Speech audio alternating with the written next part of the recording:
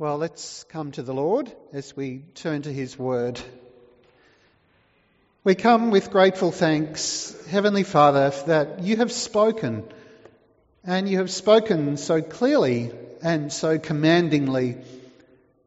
And as we come again to this wonderful chapter of Revelation 1, we pray for your blessing, the blessing that's come to us through reading it, but also the blessing as we listen once more to its meaning.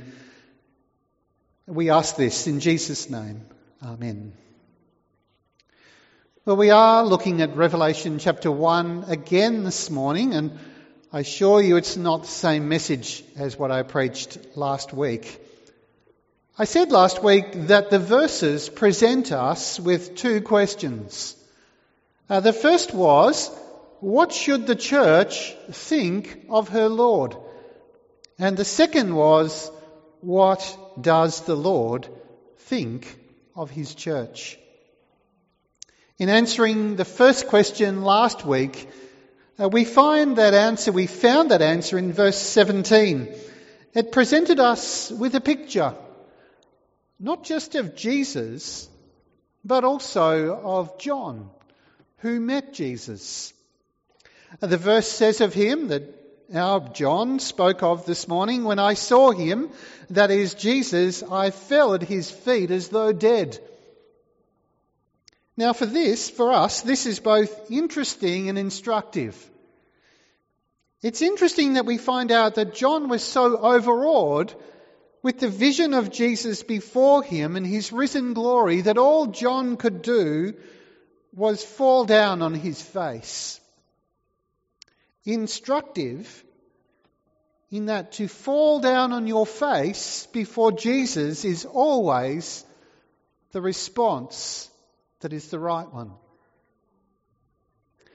The health of the church, the future of the church, the daily ministry of the church will flourish and be strong when we all do that every day. When we all fall on our faces before the Lord. I say that because if we adopt the opposite posture of remaining standing on our feet, then we could be guilty of insubordination. We could be guilty of thinking somehow that the vision we've seen of Christ before us is somehow worth examining and looking at and dissecting and picking apart, but not one of worshipping. And that would be a mistake. See, this vision with which the book begins and this response of John to this vision suddenly changes everything. See, many people come to the book of Revelation for answers about the future, and that's understandable. But the main thrust of the book is not all about the future. Before we get anywhere else in understanding how we're to approach the book and what this book says to us, we have to fall down at the feet of the one who is speaking. Not because he's interesting, but because he is authoritative. He is the Lord. And speaking of interesting, did you see that interesting turn of phrase in verse 12? John says, I turned to see the voice that was speaking to me. You don't usually turn to see a voice, do you? You might turn on hearing a voice to look at who's talking to you. You might turn because you heard a voice. But John says, I heard a voice and I turned to see the voice. It makes us think that this is no ordinary voice that's speaking. This voice is the voice, to borrow a TV show's title. The voice. This is a living voice. This is a voice that wakes the dead. And so it could. We find in verse 18, John says, he laid his hand on me, saying, fear not, I am the first and the living one. I died and I'm alive forevermore, and I have the keys of death and Hades. Now, not many people can say those words that Jesus said. Everyone else in world history can only say, if they could speak, I was alive, but now I'm dead. All the great figures of world history could say, I was alive, but now I'm dead. Or we would have to say that about them. Julius Caesar, Winston Churchill, Shane Warne. Anyone that you care to name or think about. About them, we can only say they were alive, but now are dead. But not Jesus. He says about himself, I was dead, but now I live forevermore. Think about that for a moment. All the isms that ever hold sway eventually become wasms, don't they? All the isms become wasms. But Jesus is the Alpha and the Omega. Jesus is the beginning and the end. Jesus is the one who is and who was and who is to come. The one with the voice that sounds like the voice of many waters. And so this is the second question that confronts us from the text. What does Jesus think about his church? And to answer that question, we're going to think briefly about some more in chapter 1 and then delve into chapters 2 and 3. I know we haven't read them, but this is just preliminary. Well, first let's note that Jesus had something to say to his church. That Jesus had something to say to his church.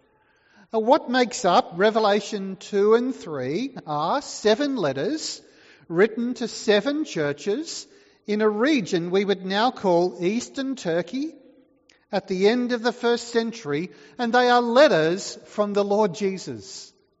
Yes, they come from the pen of John, but Jesus is speaking. John is writing. Now, this might blow your mind for a moment, but bear with me. The book of Revelation is not necessarily a book by which you can predict the future. Hang with that thought. There are many people out there, both believers and unbelievers, who treat the book like they would the writings of Nostradamus. And they treat it in such a way that you can pick up one verse here and one verse there and work out all that's going to take place and plot for yourself a plan of the future. But that's not what the book's about.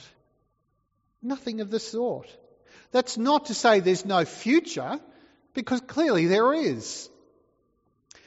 But we just saw last week that the main purpose of the book is to unveil Jesus, to reveal him, the apocalypse, the unveiling of Jesus, that he's the Lord of all, that he's risen, that he's ascended, that he's glorified, that he's seated on the throne of the universe at the right hand of the Majesty on high. And if that's who Jesus is, and that's who he is now, and if that's where Jesus is and where Jesus is now, you don't have to be a fortune teller to figure out what's going to happen in the future, do you?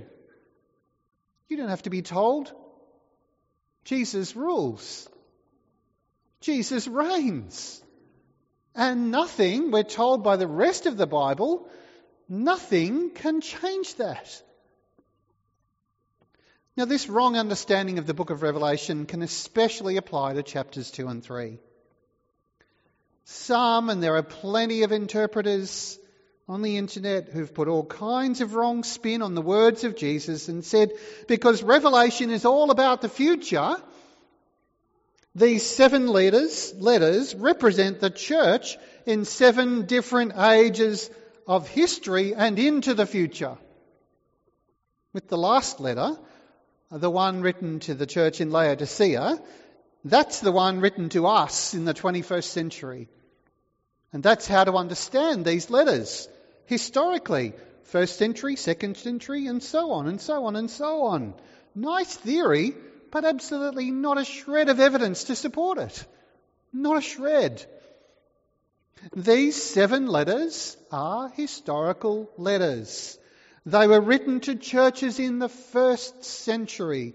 They certainly apply to us now, but we don't need to reinterpret them like that. What they are is plain. They are letters from the Lord Jesus.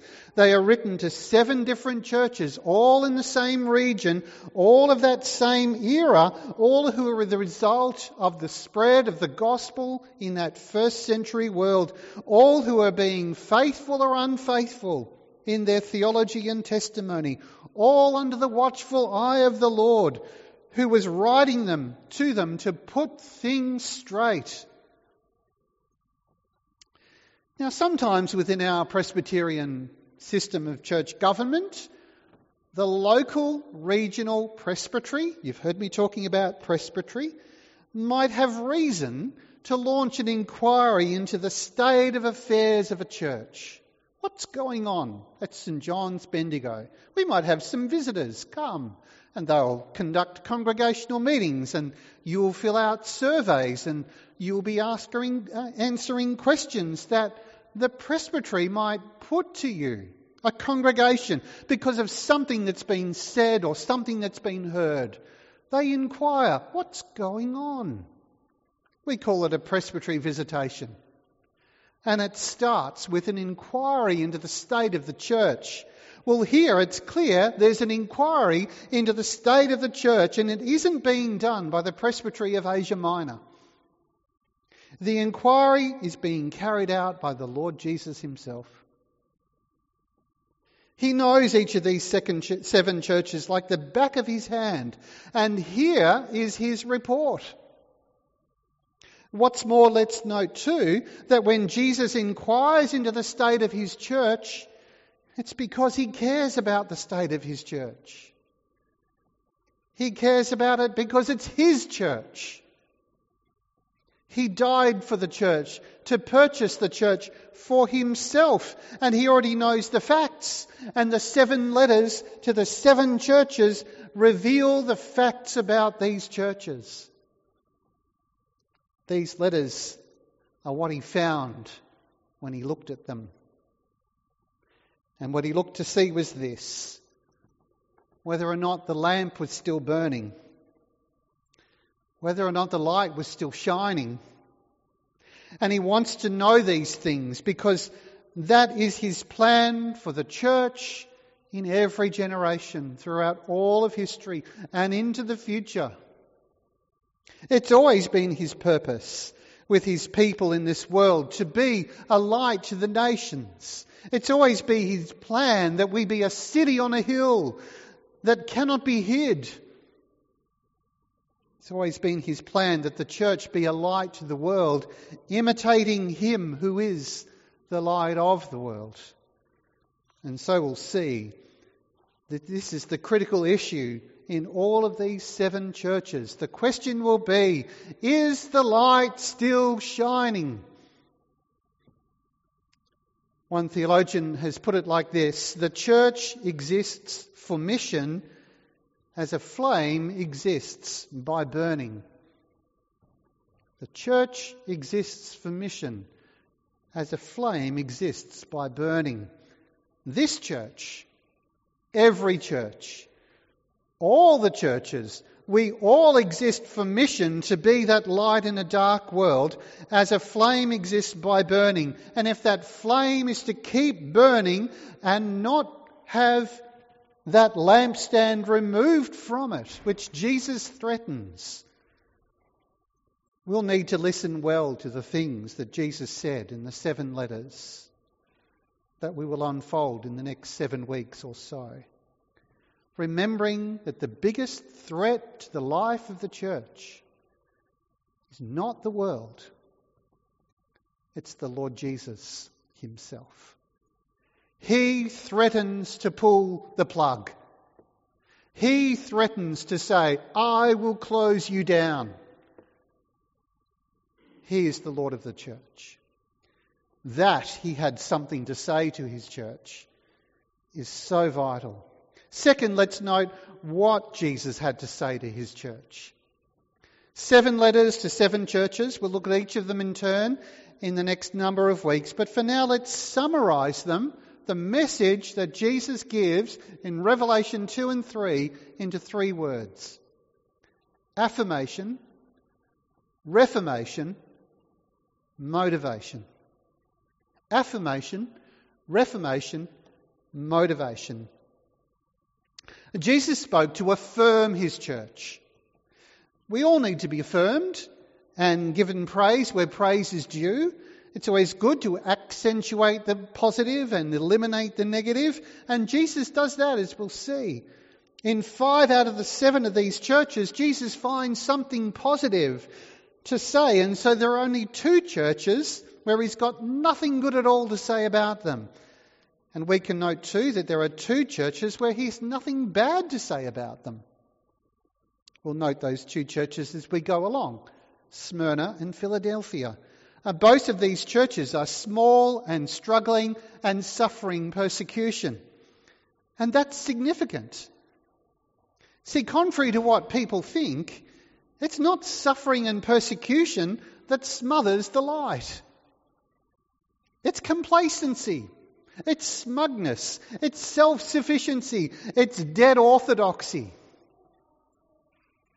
If you're suffering for Jesus' sake, and there are places we know around the world where Christians are really being persecuted for his sake, then you will only find sympathy and encouragement from the Lord Jesus.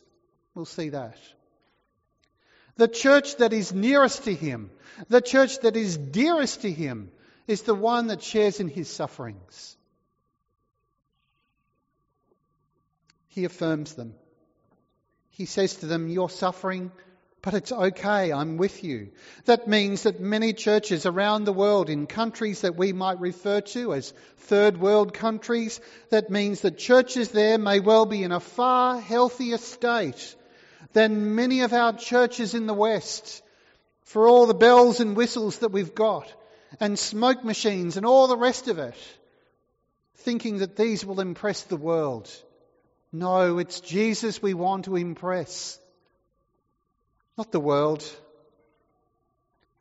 And so Jesus affirms these churches for their perseverance in the face of persecution. William Carey, the great pioneer missionary to India, once said, "I can plod. That's my genius. I can plod. I can persevere in any definite pursuit to a goal." That's what Jesus wants. Plodders. Persevering. He's not looking for perfection. He's not looking for performance. He's looking for people who persevere, even if they plod at persevering. They're the people whose names will never appear in the history books, but by their keep on keeping on attitude, they keep the church on the path to what it ought to be. And that's what impresses Jesus. That's what he affirms. Lord Wellington said of his troops in his day, "My men are not braver than the enemy, they are just braver for 5 minutes longer."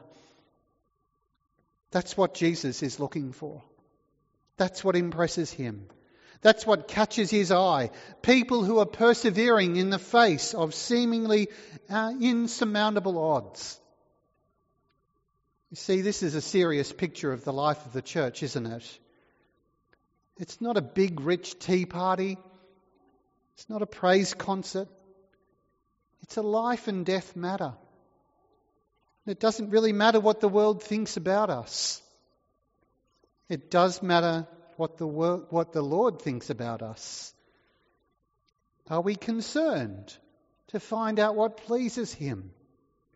Not how do we compare with the church down the road? How do we compare in the Lord's eyes? That's what we should be concerned about. To be asking his opinion about what changes we need to make in order to please him, not to please ourselves, not to please the world. Secondly, we note that Jesus spoke to reform his church. There's a line in the hymn, "In heavenly love abiding," that goes, "For nothing changes here." It's a really nice line in the hymn that has a particular meaning in it, but it's not a good slogan for the church. Nothing changes here. Neither is the parody on the line from the hymn that changes the words from like a mighty army moves the church of God to like a giant tortoise moves the church of God. Brothers, we are treading where we've always trod.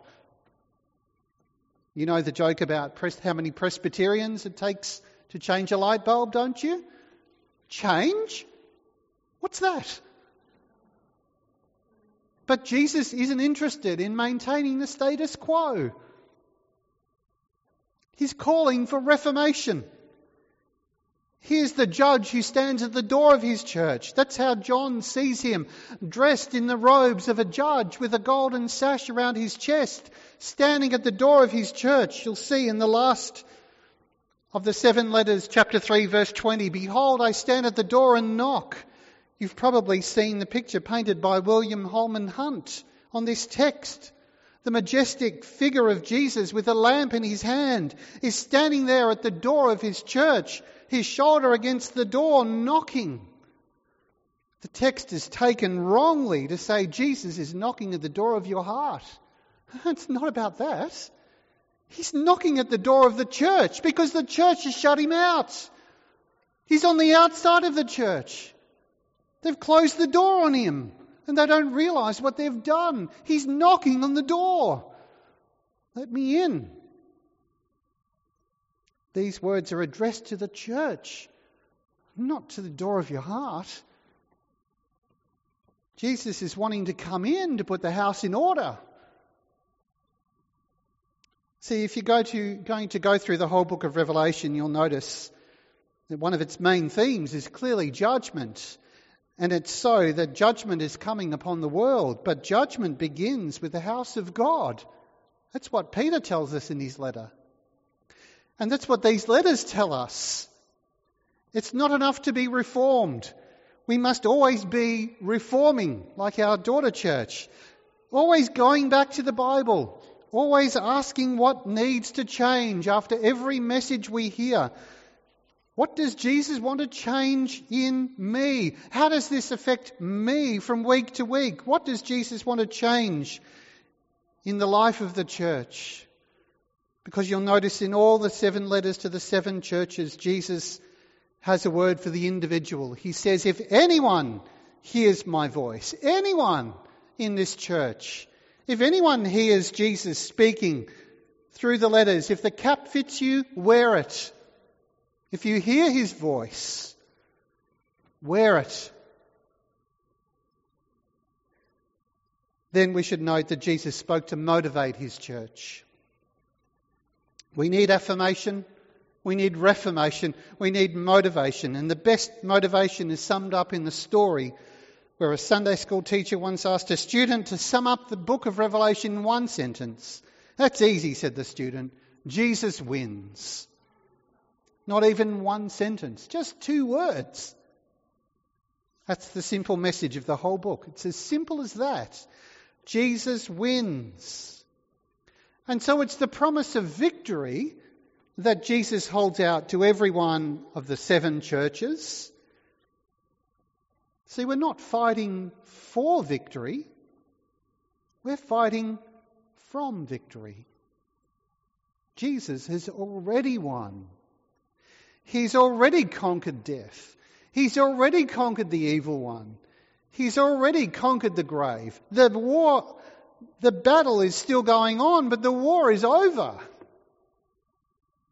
That's what the Christian life is all about. Jesus has won the battle. He has won the war. He now invites us to participate in the victory. So he promises to each of these churches, to the one who hears his word and the one who overcomes, there is a wonderful reward. The letters, and so the whole book, are hugely motivating. Jesus wins in the end. Satan is defeated. The kingdom of Christ will rule. There will be a new heavens and a new earth, and we are more than conquerors through him who loved us. And because of that, we can have a victory mindset while living as we do in these days when it seems that the church is under attack. And what would that victory mindset look like? It would look like this. that despite all the world throws at the church, all the mud it can rake up, it makes not one iota of difference to your standing before him or his estimation of you. It doesn't matter what the world thinks. For surely if you get to the back of the book and see that Jesus wins, then all that's going to happen, even in your future, is all under his control. And you can overcome and be more than a conqueror through him who loved you, says Paul in Romans 8:37. Spurgeon, commenting on this phrase, says, "The believers conquered through Christ being their captain. Much depends on their leader, and Christ showed them how to conquer. They conquered through Christ being their teacher, for his doctrine strengthened their minds.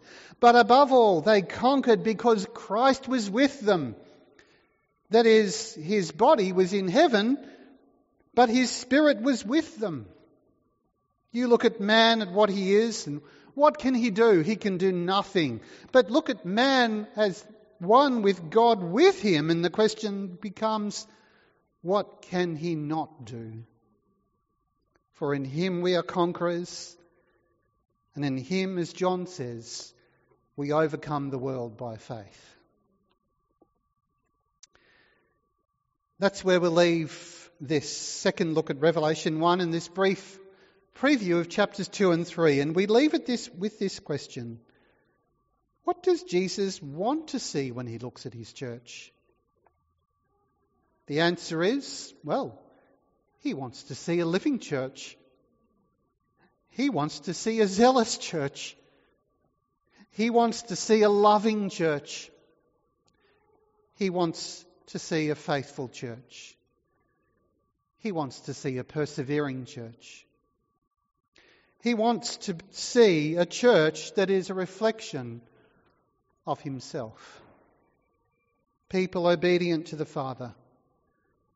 People loving what he loves. And what he loves is his church. And how do we know that? Because Revelation 1 told us that. He gave himself for the church. And he cares enough to speak out. And his voice ought to wake us from sleep. If only we would turn and see and hear the voice, the trumpet sound, the voice of many waters. Will you pray for that we might hear well? Let's pray. Lord our God, with grateful thanks we come to you for him who holds the keys of death and hell, for him who is the living one. Thank you for his voice. That he had something to say to his church is remarkable, but what he had to say, well, that challenges us. What kind of church will we prove to be in the light of these 7 churches we're going to meet? What changes do you want to make here so that we better reflect you, our Lord, and better advance the gospel? Give us grace to hear, Lord, that your words might be truly heard, that we might hear the voice of the Lord speaking to us with clarity and with power. We ask this in Jesus' name. Amen.